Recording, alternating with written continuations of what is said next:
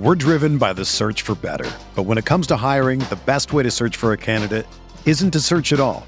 Don't search, match with Indeed. Indeed is your matching and hiring platform with over 350 million global monthly visitors, according to Indeed data, and a matching engine that helps you find quality candidates fast. Ditch the busy work. Use Indeed for scheduling, screening, and messaging so you can connect with candidates faster. Leveraging over 140 million qualifications and preferences every day, Indeed's matching engine is constantly learning from your preferences, so the more you use Indeed, the better it gets. Join more than 3.5 million businesses worldwide that use Indeed to hire great talent fast. And listeners of this show will get a $75 sponsored job credit to get your jobs more visibility at Indeed.com/Blue Wire. Just go to Indeed.com/Blue Wire right now and support our show by saying that you heard about Indeed on this podcast. That's Indeed.com/Blue Wire. Terms and conditions apply. Need to hire? You need Indeed. Another day is here, and you're ready for it. What to wear? Check. Breakfast, lunch, and dinner? Check. Planning for what's next and how to save for it? That's where Bank of America can help. For your financial to-dos, Bank of America has experts ready to help get you closer to your goals. Get started at one of our local financial centers or 24/7 in our mobile banking app. Find a location near you at bankofamerica.com/talktous. What would you like the power to do? Mobile banking requires downloading the app and is only available for select devices. Message and data rates may apply. Bank of America N.A., member FDIC.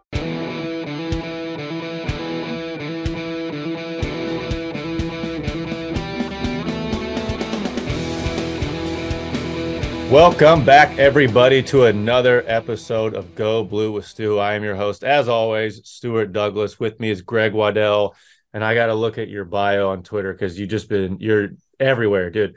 Field of 12, Field of 68. Thank you, Field of 68. This is our network.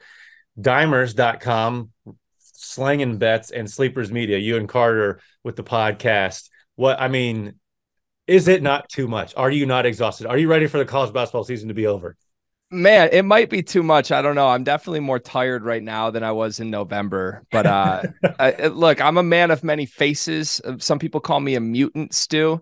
Yeah. But I'm glad to be here. I'll say that. I think a lot of people constantly use a trope when they go on podcasts of like longtime listener. I can genuinely say of this one, I've listened to this show since its first existence. So big fan of yours, big fan of the show, and I'm hyped to be here, my friend. I appreciate that. I need all the support that I can possibly get, and especially when it comes to Michigan basketball. This year has been an interesting roller coaster. And I know you've had strong opinions on things, but we'll get into some specifics. The devastating loss last week to Wisconsin, I mean, that literally broke my heart. And at this point, it's becoming an empathy thing. I'm really feeling for these kids because I see the talent and the ability, and they're just not quite getting over the hump. But they turned around against Michigan State. Huge win. I mean, an unbelievable second half, something I don't think they've shown all year. Does that Michigan State game give you hope? Maybe there's a possibility they can win out the regular season, maybe make a run in the Big Ten tournament, somehow sneak their way into the tournament? It does give me hope, but it's probably going to be false hope, isn't it? Like, This feels very different than last year when it definitely reached a point where it was like, oh, they've turned a corner. I think this team has had plenty of opportunities to turn the corner. Yeah. And then they've just let the hiccups along the way prevent them from, like, the week that we'll look back on at the end of the season, whether they make it or not, is going to be that Indiana, Wisconsin back to back. And they had plenty of chances to win both of those games. Really, they only needed one of the two, and you'd be feeling pretty good about their bubble chances right now. I do think, like, from everything the smart people at the Field of 68 tell me, they need 3 of the final 4. So not impossible. No. And I think there's some schedule breaks here with Rutgers having some injury concerns right now that, you know, they have a very real chance of going 2-0 this week, and then everything resets. But it's hope that I'm trying to talk myself out of, because from every minute I've watched of this team this season, I want to believe in it. I just don't know that I can get there with the sum of the parts not fully adding up yet. Yeah, it's I think 3 of the 4, with probably the caveat that one of the 3 has to be Indiana. Like, you just have to win that game. But I think I've gone like totally Buddha, and I've turned like a mental corner, and I've reached this existence of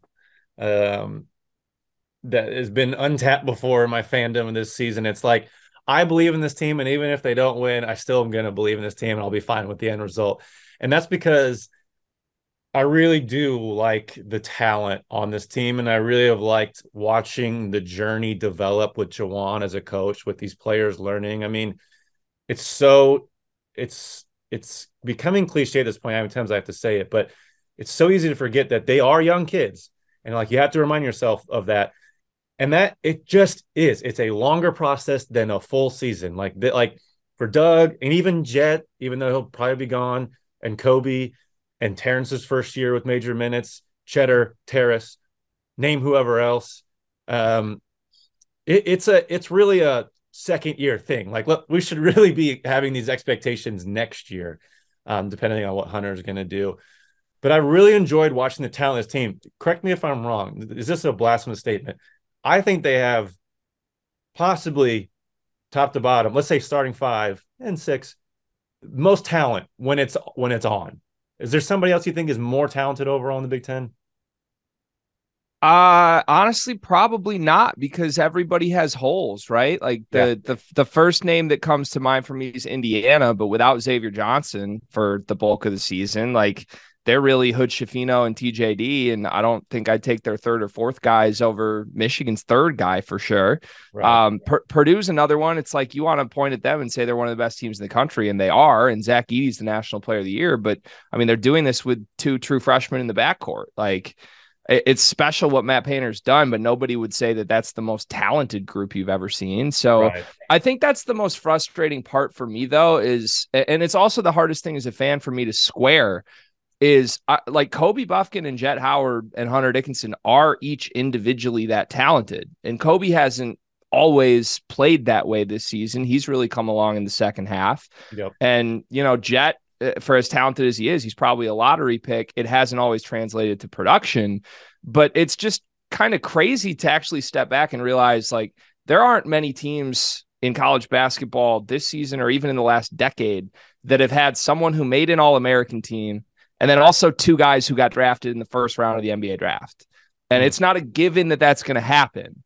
But like historically, those teams are teams that do really well in the win-loss column and have success in March. And I think it's been hard for me to sort of square up, and you want to point fingers and blame when that doesn't add up. But I think the truth is like everybody besides those 3 is just so new to this. Like you said, Terrence Williams, first time in a big role, Doug McDaniel thrust into the fire. I mean, the entire bench is brand new in a Michigan uniform to play in a rotation for this team. So I don't think I'm all the way where you are yet of like, whatever happens, I'm enjoying watching them grow. Yeah. I will say Doug and Terrace, I mean, to win a game against Michigan State because those 2 played as well as they did, that gives me a lot of hope for the future, because regardless of who's back from that group of 3 that we know is so talented, I think the future of Michigan basketball is that duo at point guard and at center. Oh yeah, big time. It's and that is where like a talented team comes into play, where you'll have Terrace score 8 points in the last 7 minutes, or Doug start the game off with 7-0 run by himself. Like that's where talent can really be to your advantage, and it can really sneak up on you if you can kind of collect it all together when it comes tournament time, because those teams are the most dangerous, right? Like I really don't think that it's super hard to like game plan against an IU, even though they have 2 really talented players, but that game plan is there. When you got 4 or 5 guys that are weapons, 4 guys in this team that can really like create whenever, and then their 5th guy will come in and shoot and just kind of mix in where he mixes in. It's tough, man. I played against these teams, and when you can't quite 100% game plan, knowing like 40 minutes, it makes it tough. And that's why it's so frustrating. But I want to get to the point, and we've talked about it the last like month on the podcast that I've been on, and I want to get your opinion. Yes, this team has talent. They haven't been winning. Okay, now we're pointing fingers at youth. Okay, but what's the next finger pointed? Juwan. And that's kind of been the biggest direction that these fingers have been pointed at. Do you think it's fair criticism? Do you think he's the guy? Have you seen development this year? Those would be kind of my big trio right there of questions for you about Juwan. Yeah, I I've had a really hard time answering this in general. Sure. And I think depending on the moment people have asked me, I've probably said wildly different answers. Like after the Greg Gard incident last year, my initial reaction genuinely was like, look, I think the guy's a good coach, but I don't know that I would say I want him to be the coach of my basketball team, like, let alone whether or not he was right or wrong, or however you want to frame that incident. Like, for a team that was so genuinely on the bubble in that moment, to have their head coach do something to get himself suspended, that was my problem. It's like, are you even taking this season seriously about getting us to March? I have no problems with the quote unquote trajectory of Juwan Howard's program. That's been a question I think a lot of Michigan State people have tried to frame up in a negative way. Like, his recruiting's fine. The reason they don't have a great recruiting class this upcoming year is because in theory, every single person on this roster could be back. And I think this is now the portal era, and Juwan Howard's going to lean heavily into the portal. We've seen him plug gaps with multiple guys for the last 3 seasons, and to varying levels of success. But more often than not, he gets 2 guys that are in the top 6 in his rotation that play pretty well in those roles. So I do think he's the guy. I guess the thing that's shifted for me over the course of this season is I'm starting to question what I think the Michigan basketball program ceiling in the regular season is under Juwan Howard, because I do think we're now looking at back-to-back seasons where talent-wise, they're top 3 in the conference minimum. And to be on the bubble both of those seasons, something's not fully adding up. At the very least with this group, like, the Big Ten losses are one thing. It's a grind of a conference. We know that.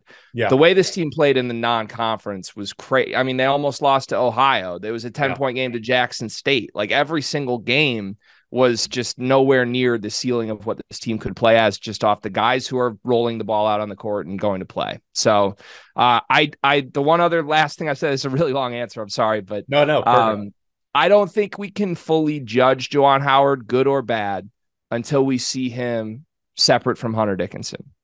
And that might be a little harsh on Hunter in a way.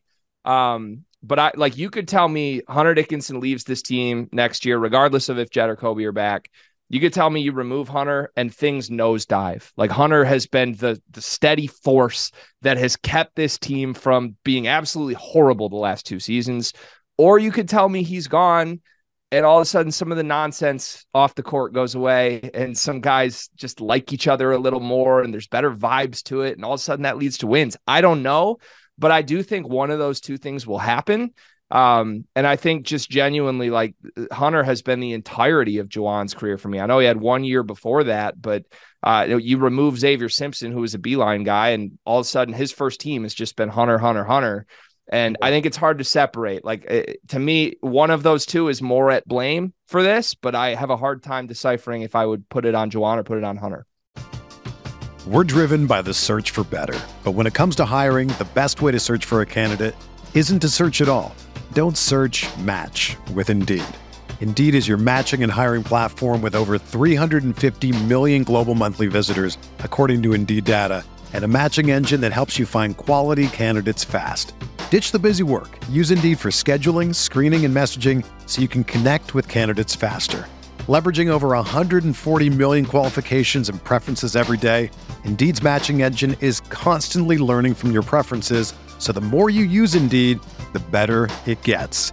Join more than 3.5 million businesses worldwide that use Indeed to hire great talent fast. And listeners of this show will get a $75 sponsored job credit to get your jobs more visibility at Indeed.com/Blue Wire. Just go to Indeed.com/Blue Wire right now and support our show by saying that you heard about Indeed on this podcast. That's Indeed.com/Blue Wire. Terms and conditions apply. Need to hire? You need Indeed.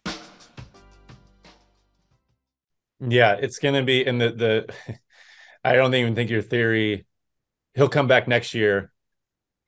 Let's say he comes back next year, Hunter does. Let's say Kobe comes back, Jet is gone, Doug, Terrace, Cheddar, Terrence. Like, that team automatically, I think, is already exponentially better and, again, can fill some holes or some questions. Really, they'll win games without maybe answering that question for you. And then the next year, they'll leave. It would be ideal. This is like an ideal outlook for me, is that Hunter comes back, Kobe comes back, You got Doug, Terrence, Terrace, Cheddar, other guys filling in spots, Glenn developing, whatever the case may be, all these other players. Hunter leaves after next season. Terrace really steps and matures into that 5 spot. And that's how you build a college program. Like, that would be the Beilein way, right? And so I hope that happens for him, because I think the biggest thing that he hasn't had is that like development for like the way Beilein built up the 4 years, the 5 years, 1 year before me, and then my 4 years into 2013 and then beyond. That was everything. I mean, he needed that time, and for a multitude of reasons, to get recruits, one, for him especially, a little different than Juwan, but to build up the culture and build up the auxiliary players that would go around your talent and the expectations of those guys, and mixing and matching talent with stability and all sorts of things. So I don't know. It's a crapshoot, and we'll never know. I think that Juwan is a really good basketball mind. All the anecdotes I've heard, everyone talk about him. You know, who was I talking to? Was it Chris Ballas? And he said, yeah, dude, we listened to him preach about Wisconsin's curl screen, or their like re-screen at the top of the key, over and over and over again. And so there's only so many times that you can tell players to do it, you know, at the end of a season, before they like just pick it up. Now that comes down to, all right, we need to establish more discipline early on in the season with younger players. So there's all sorts of things that like we'll never be able to answer fully, but I do know he has a great basketball mind. I can just sense that, and he's been around basketball too much.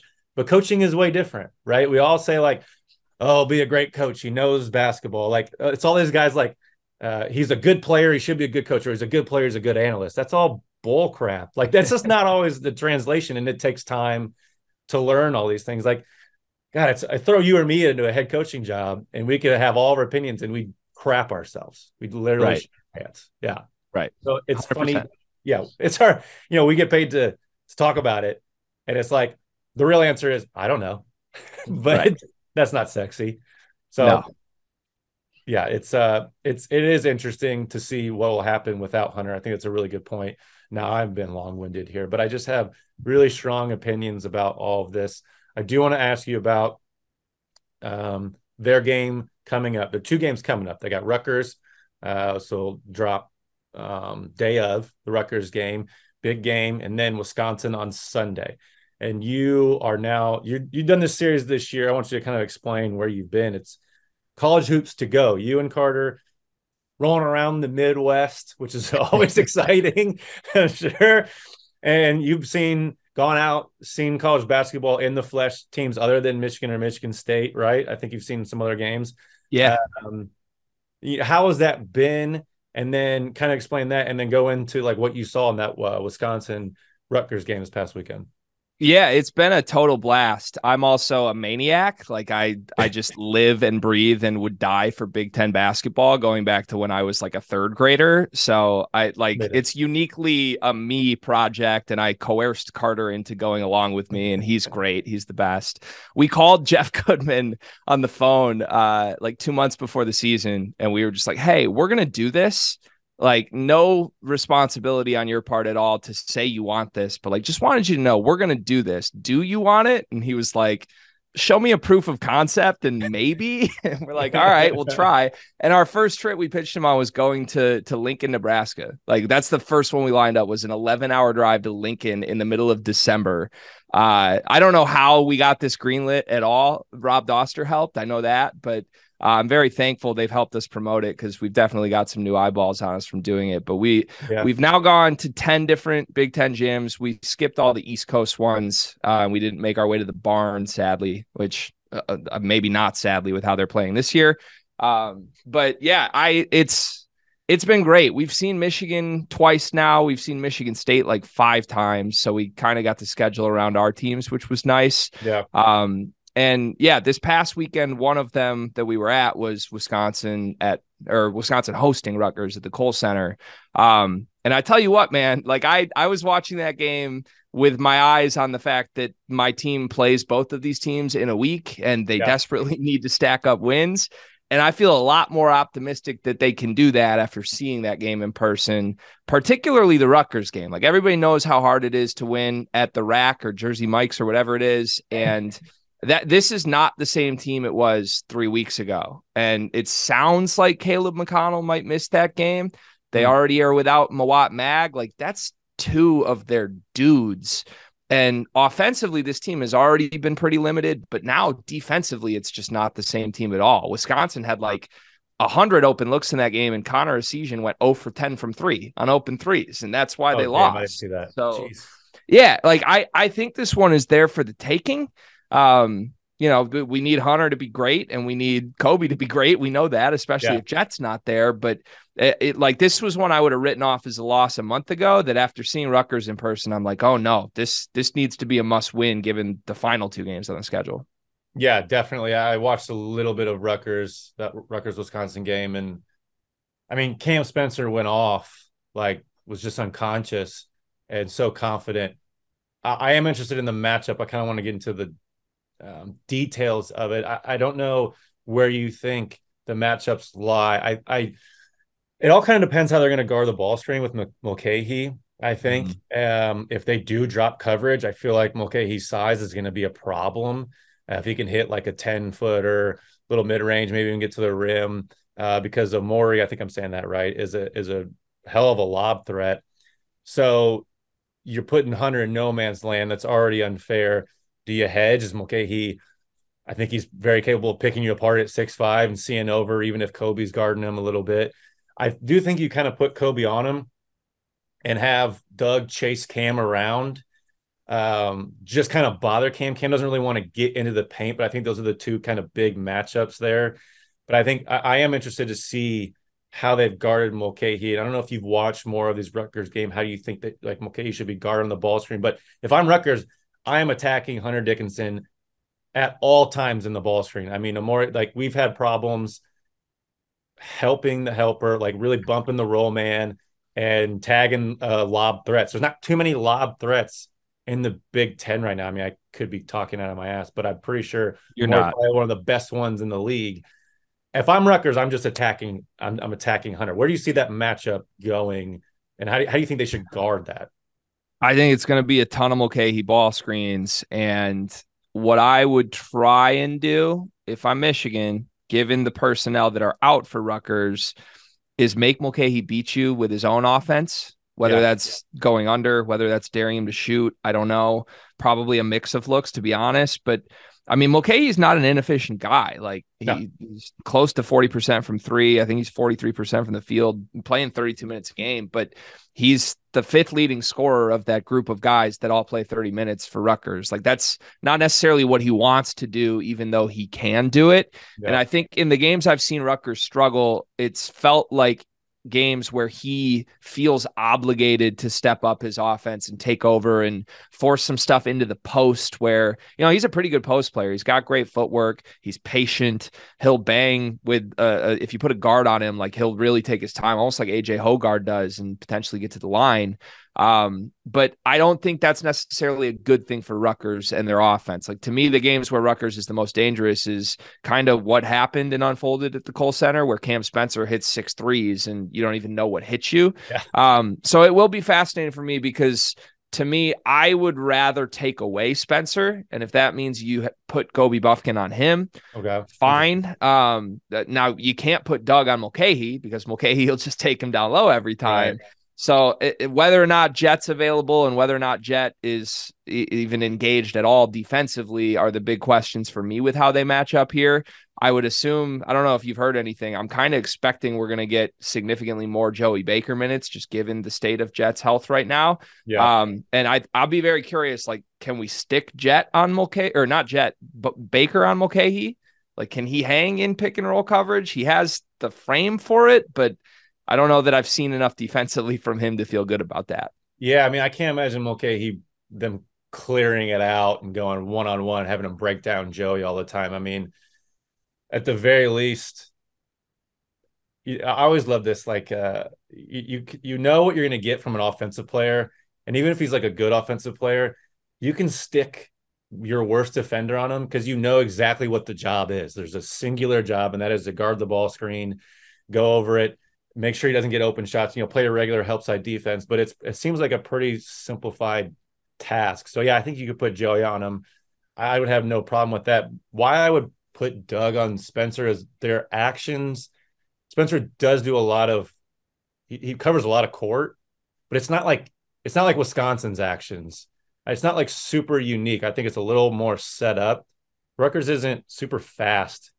And I mean, they can be pretty efficient when they're on. I think he got some good looks and was pretty efficient coming off the screens and stuff against Wisconsin. But Michigan has, like, Doug has improved with his awareness. Like, the guards have improved with, like, guard to guard switching, following guys off of screens. I mean, there was times where they couldn't even, like, it was a telegraphed off ball pin down, and they still had problems trailing it, beating it, blocking it, icing it, whatever. So I think they've gotten better with that. I think it's not too hard. It's just like executing the little things. I think maybe you will agree with this. I'm tired of the zone. I don't want to see zone. No more zone. If Jet is out, I worry that, they go Twin Towers and go zone, and I just don't like it. Like, Rutgers is a team, all these teams, right? Like, when you have minimized talent, just like compared to pros, like college guys, like there's always like some holes offensively.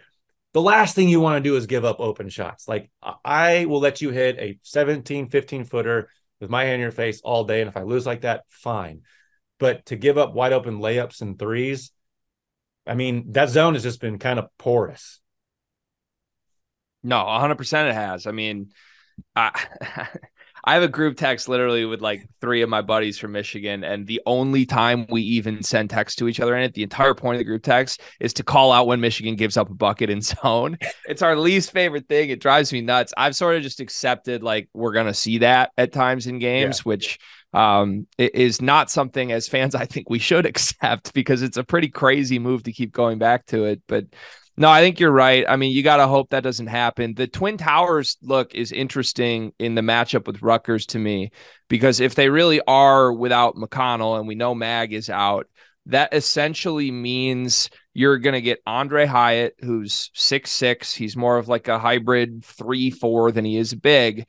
And when he's not on the floor, Rutgers has to either go super small with Derek Simpson, who's a freshman guard, or they, against Wisconsin, because Wisconsin rolled out a couple bigger 4s, they brought Dean Reber into the game, who has not played a lot of minutes this year. He's a 6'10", kind of slasher type, kind of in the mold of like a Will Shetter without being too perimeter oriented. Yeah. So I'm interested, because I think if we want to play too big in this game, I don't think Rutgers has the dogs to match up with Terrace at all. Like, if Terrace can do what he did to Joey Hauser down the stretch of the Michigan State game, Dean Reber and Andre Hyatt are not stopping him in this game. Right. But we know that Terrace can't really do that for 40 minutes.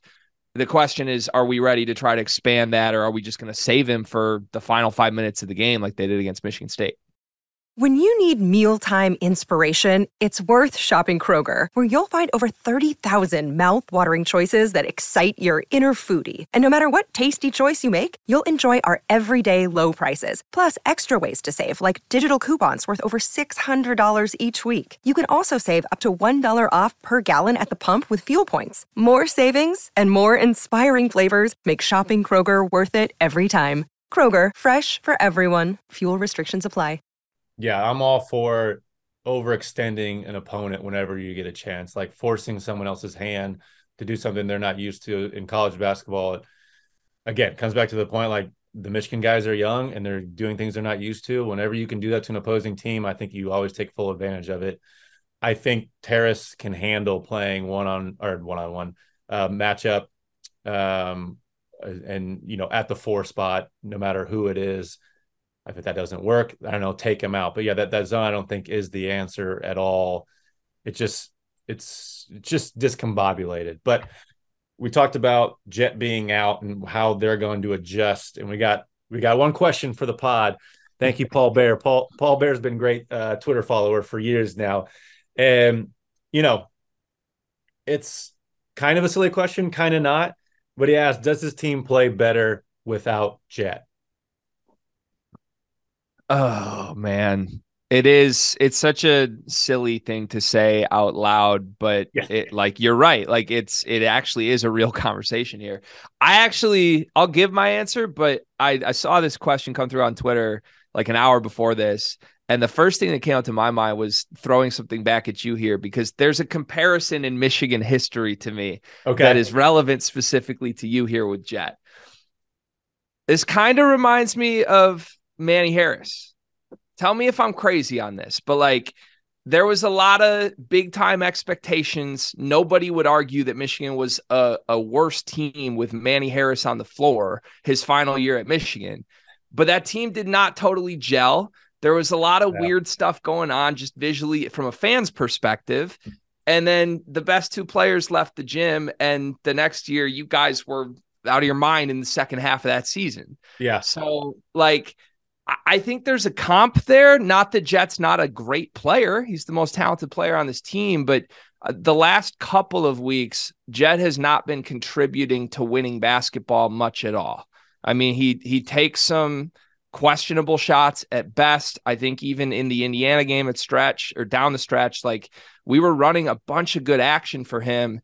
And I thought he had opportunities and angles to make plays on those shots, given his skill set, that were much easier than what he settled for in those moments. Yeah. And it's hard to square that side. Like, if his offense has hit a wall, it's really hard to square that with how poor his defense and his rebounding are in general.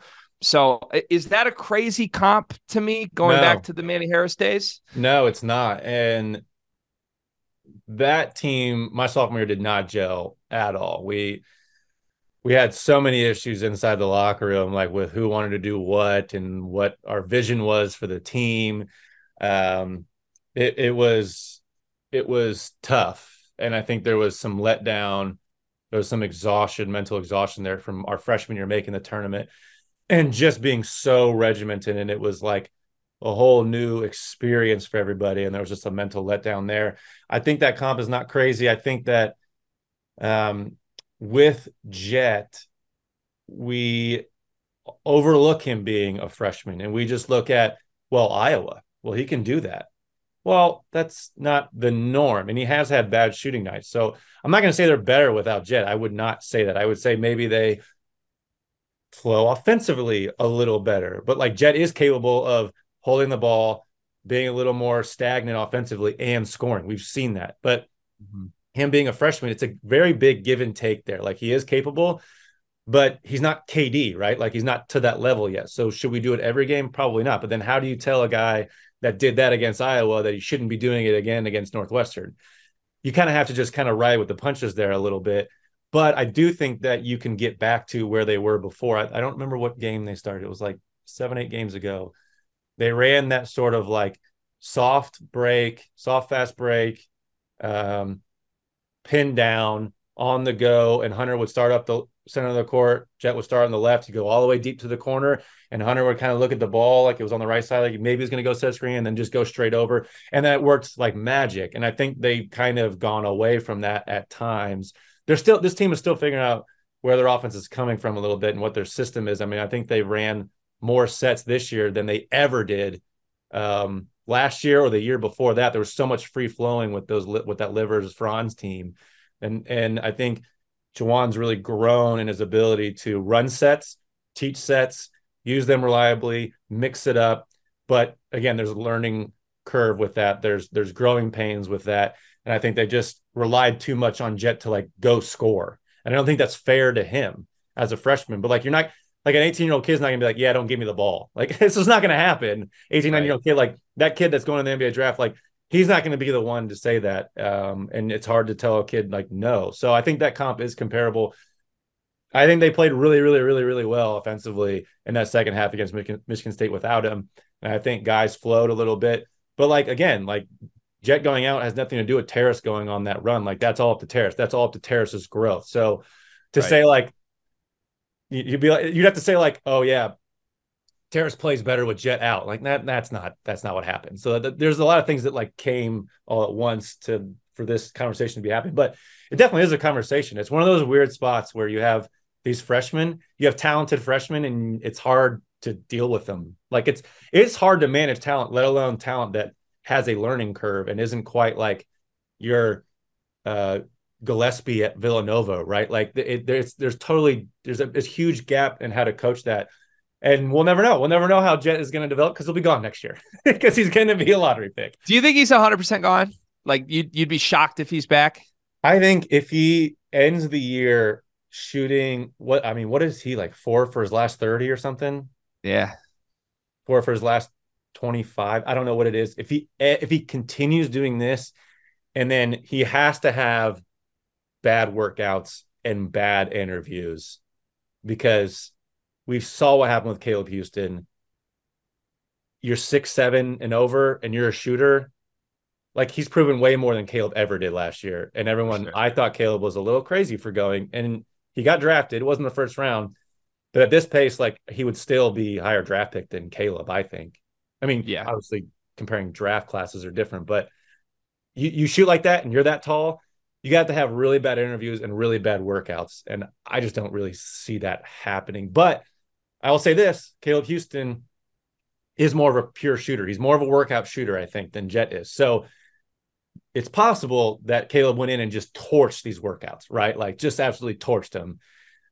That's how, like, Duncan Robinson got his contract, right? Like, he just torched, like, he just didn't miss in workouts, and it translated into the games eventually. So who knows? I don't know.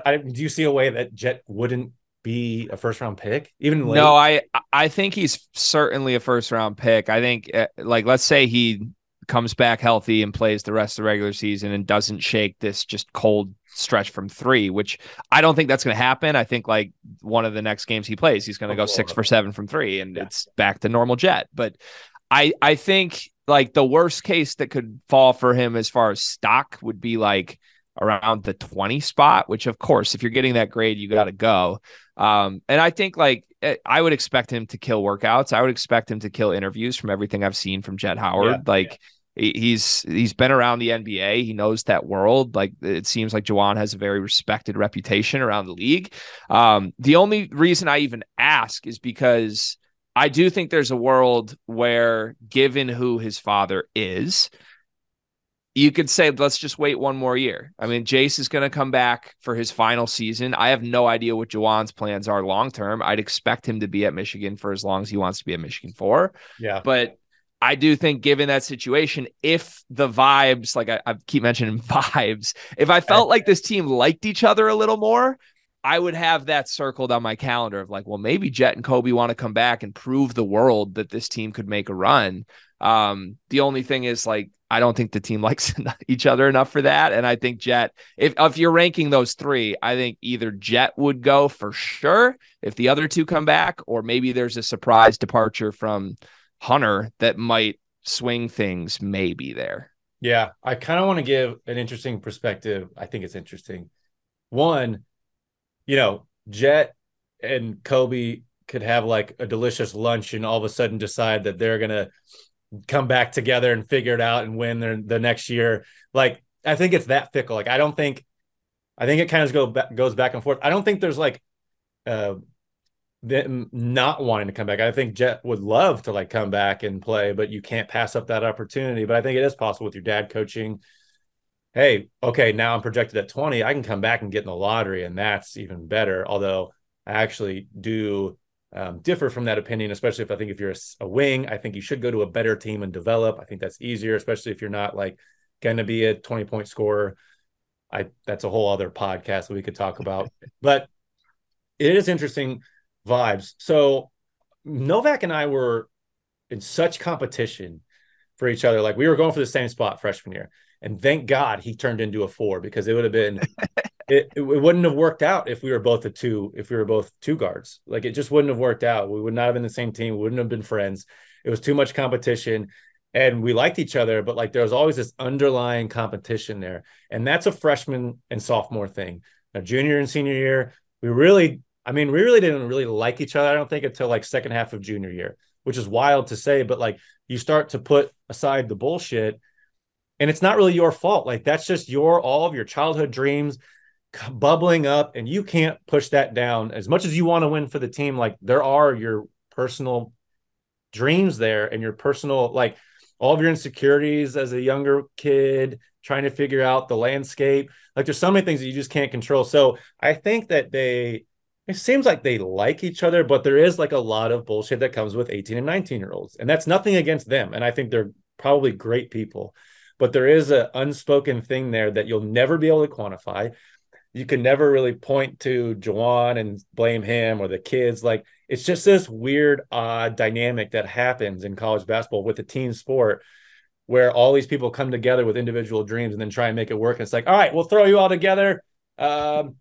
We've recruited you for 4 years and told you how great you are. Now we got to come in and do a little bit different. All right, figure it out. And it's like, it's not that easy, dude. Yeah. And the landscape of the sport has changed so much too that now enables running from that instead of waiting until your junior year to figure it out. Right. Like, I mean, let's talk Doug McDaniel, for example. Like he came in expecting to be a backup this season. Jalen Llewellyn goes down. He's thrown into a role where he has to play 35 minutes a game now through all of his mistakes just for this team to even have a pulse, and give him a lot of credit. I think he's improved a ton, and I'm really excited about his future. Doug McDaniel would probably, I don't care if he likes the team or not, Doug McDaniel probably wants to be more of an important piece on the team. And I don't mean just playing 35 minutes, but like next season, does Doug still want to be the fifth option? Or is Doug like, well, I'm already paying my dues, like put me in some ball screens, man. Yeah. And I don't know which one's better for the team, but like we kind of saw that play out with Frankie Collins, right? Of like, oh, I paid my dues. I helped you win a game in the NCAA tournament. And now you're really going to recruit competition over me? Yeah. So I just can't imagine there's a world for almost any team in the country at this point to like bring everybody back when you've got kids as talented as Michigan has. But I do think like there's going to be some pretty important swing decisions here. And I feel like there's a better chance Michigan does get back maybe like 2 of those 3 than people think. Because it seems like the consensus is like Jet's gone, Kobe's 50-50. And Hunter, we all for pros, yeah, because he's like sneaking into first round grades now, which is insane. Yeah, and again, like with wings, like you said, like if Kobe Buffkin's getting a first round grade and could end up on the Warriors next season, like he's got to go. Yeah, no, that's a tough thing to turn down. The one thing now, it's easy to say from Kobe's spot to be like, yeah, I want to emulate Eli Brooks, but he's been saying that for the longest time. And guys that have paid their dues like Kobe, you don't know where it's going to go, right? You're either like, okay, wow, this opportunity is coming, I got to take it. Or, all right, I can still keep developing this. I've seen the fruits of my labor and figure it out. Doug, came in expecting to be a backup. And he's always been like that little guy that achieved more than other people thought he could. And I think he wants to keep proving that. And I think he's now found a good role at Michigan as long as they don't bring in some 5th-year senior to be the starter. Like, I think that would be a big mistake. Yeah. And I we're talking about these guys, like, how do you play Doug? Why are you playing Terrace? Well, it's because of the future. You want them to stay. You want them to develop. Like, there's a whole point to it. Yes, winning games is important, but damn, that, like, let's say in 2 years, you got Doug and Terrace as juniors on this team and Will Cheddar there as well. Like, all these guys, I mean, that's huge. It's huge. So it is very important. Kobe's an interesting one, man. I think, I don't know. We'll have to monitor that. We'll come back to it. But I want to ask you about Hunter, because I think he is the most intriguing person here. And I want to talk to you about the Valiant management. I think that's what it's called. They got Blake Corum, $1 million, the running back from Michigan. He's coming back. That's going to be unbelievable with him and Edwards. That has intrigued Hunter. I listened to him a little bit on the Michigan Insider podcast last week, saying like, oh, he was vocal against Michigan, being like, they're slow to the game. And now they've figured it out a little bit, thanks to boosters and fans. Not so much the university with Blake Corum, but the university has picked it up with this new management or this new like deal. I can't remember what it's called. You'll know it, but I think it's a pretty good possibility that Hunter comes back and finishes out his legacy. Even talked about in that podcast, like, yeah, legacy it's a big deal. It could be a big deal. And if there's a sour taste in his mouth after this year, I think he's a really good candidate. I'm real strong about him coming back if they don't make the tournament. So I'm very excited to hear your reaction to what I'm about to say. I think it's a 100% chance Hunter Dickinson plays college basketball next year. I think it's a 50-50 chance that's at Michigan. And it's wild to kind of speculate that, but I'm a little surprised more people haven't speculated it because look, this is all conjecture. I do not have a personal relationship with Hunter Dickinson. I have talked with him. We exchanged some messages in the last week. We were trying to get him on our travel show, actually. So he's always been very kind and funny. We have a good relationship between Carter and I and Hunter. Hey, nice guy. Great guy. But the thing with him is he very much likes playing the villain role. We know that. He's good. And if there was ever a player who I think would thrive in a villainous, I'm going to go be John Calipari center, it would be Hunter Dickinson. And if he wants NIL money, like we just talked about it, Michigan will get him paid. He's already getting paid, but he's not going to get paid as much as he would get paid at Kentucky or Duke. And like, if I'm Calipari, quite frankly, Oscar Tshiebwe is going to leave after this year. Like, it's a pretty easy pitch of, hey, I took a transfer center and made him National Player of the Year. Like, you haven't had the most team success at Michigan. I haven't had the most team success here. We need to mesh together. I have no idea if that'll happen or not, but like, I would imagine every blue blood in the country would welcome Hunter Dickinson onto their team. So it kind of comes down to me to like, you know, Hunter was loud about this last year and this year of, he needed to see Juwan Howard's staff make the right changes to give him a roster that fits him, right? He was vocally unhappy with last year's team and how that team meshed.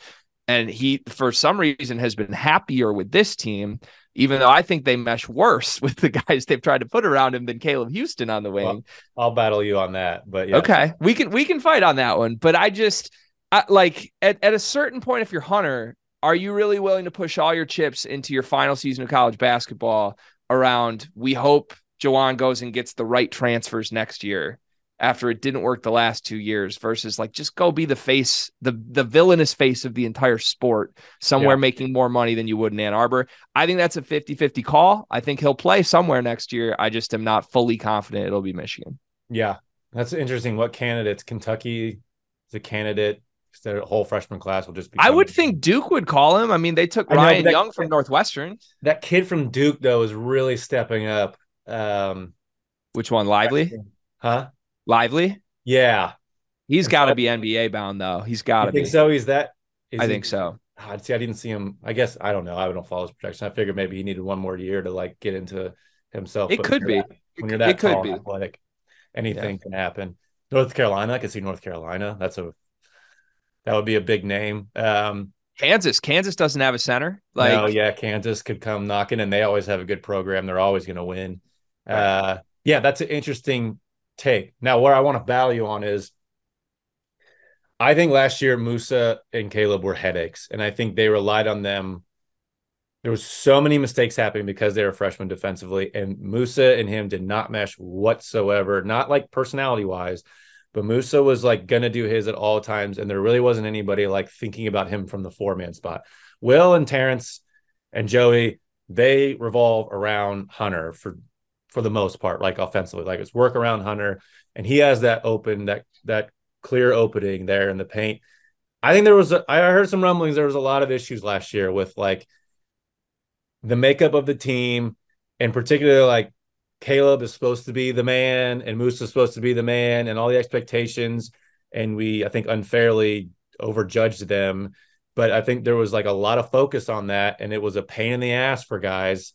I mean, I know if I was Eli Brooks, I'd have hated every second of that season, because I'd have to give the ball to Caleb and Musa, and I could not, like, we couldn't take them out when they were like, could not be in help side. When Musa couldn't dunk the ball underneath the basket.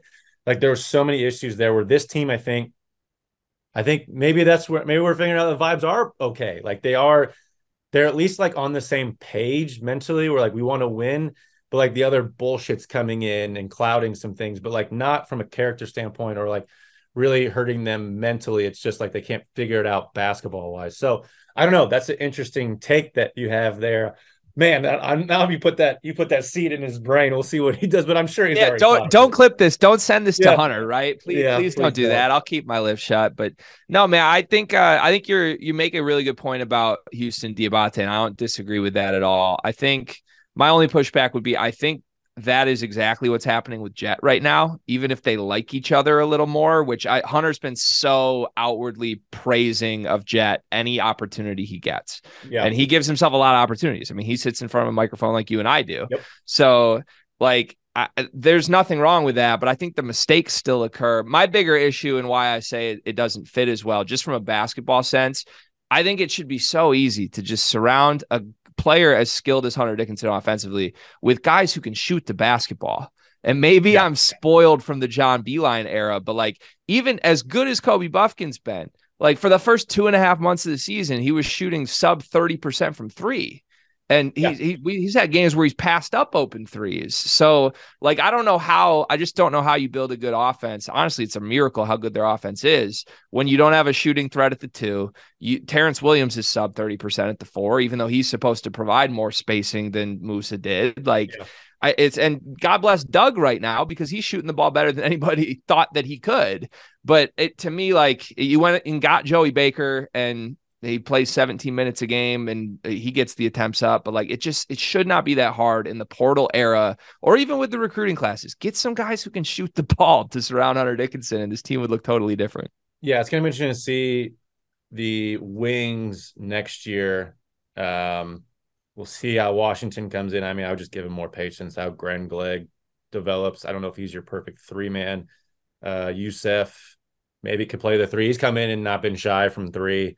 I like Yusuf long-term a lot. Yeah, so do I. I think he'll be good next year. Isaiah Barnes. I do think if you can show Hunter one thing, if Kobe and Doug both come back, you got Terrence and Will another year, Terrace, and you can go get like a really good 3-and-D wing. And that sounds like I'm talking about the NBA, but like go get a 3-and-D wing. And I think that's attractive for Hunter. I mean, I've honestly kind of been shocked about how, what's the word? Isn't the right term, but like giving to the other guys offensively, especially late in games. I'm like, dude, you need to go demand the ball. But he's been very accommodating to setting ball screens and running the offense and hasn't seemed ticked off about it at all. So it's been really interesting, but we've been going a long time. I want to get to the betting part before we get out of here. So we're going to get into your season. You've had a really successful year this year. I mean, I want to talk about your Jacob Poeltl ladder. It was unbelievable. I can't believe I've missed out on that. But I've been throwing down these same game parlays where it's like Buffkin over 3 assists, Jet over 10 points, Hunter over 17 points. And one of these days I'm going to hit it for like $1,000. I'm excited. These same game parlays. I don't know why I've not been using them all season because they're really not that hard. But like, how's your season been going? You're part of Dimer.com. Dimers. Yeah. Tell me about that. Yeah. So gambling's it's fun. It's interesting, man, because I never really set out to be a gambling guy at all. Like I'm much more naturally interested in just college basketball, but I love betting recreationally for fun. Yeah. And kind of how I started getting any sort of self-built platform just through Twitter was during the COVID year. I started putting out just picks just to talk basketball and people seem to gravitate toward it and it became more of an opportunity type thing. Dimers is the company I work for. They are essentially like a content aggregation company that has their own model where, you know, they'll simulate every single sporting event 10,000 times. I have no idea how it works. All I know is that it works. Yeah. And it spits out predictions of what games are going to be. And more often than not, it has an edge on what the books have. So it's been fun. They've let me do a lot of video stuff for them. And I'm always trying to think creatively because I feel like, you know, I kind of know what betting content people will like consuming compared to, you know, just here's the answer of what bets there are. Like you have to serve it up in the right way. For like a show, right? Like, why are we doing this? Right. Exactly.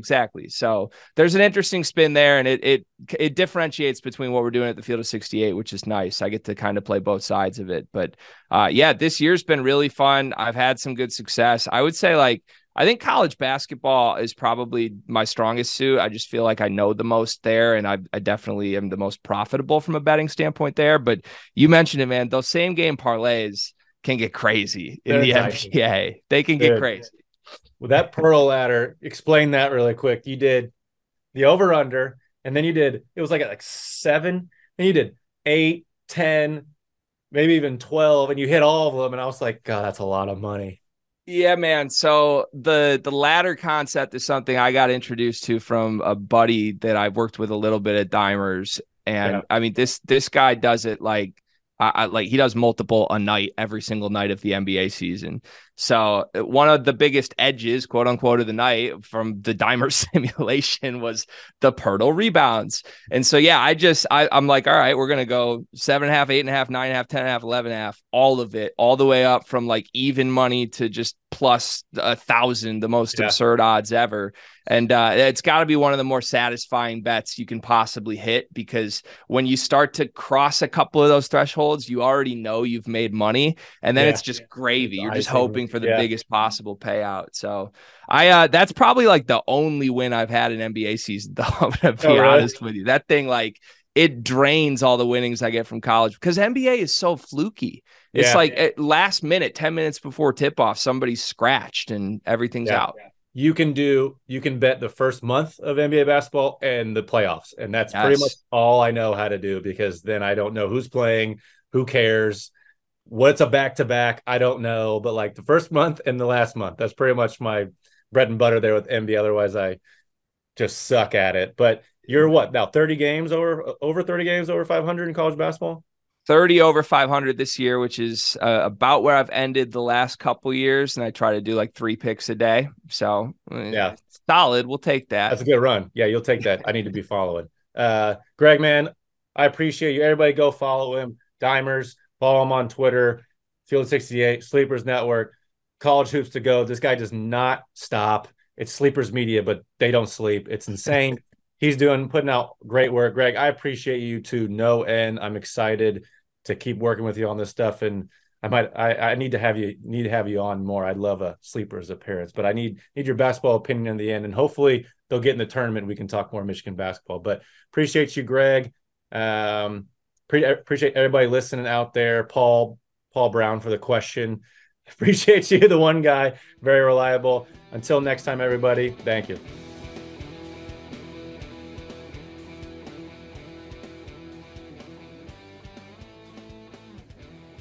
Everyone is talking about magnesium. It's all you hear about. But why? What do we know about magnesium? Well, magnesium is the #1 mineral that 75% of Americans are deficient in. If you are a woman over 35, magnesium will help you rediscover balance, energy, and vitality. Magnesium supports more than 300 enzymatic reactions in your body, including those involved in hormonal balance. From functional medicine doctors to mental well-being and female hormone experts, we all know that magnesium is the one mineral to improve all aspects of well-being and health. But which one?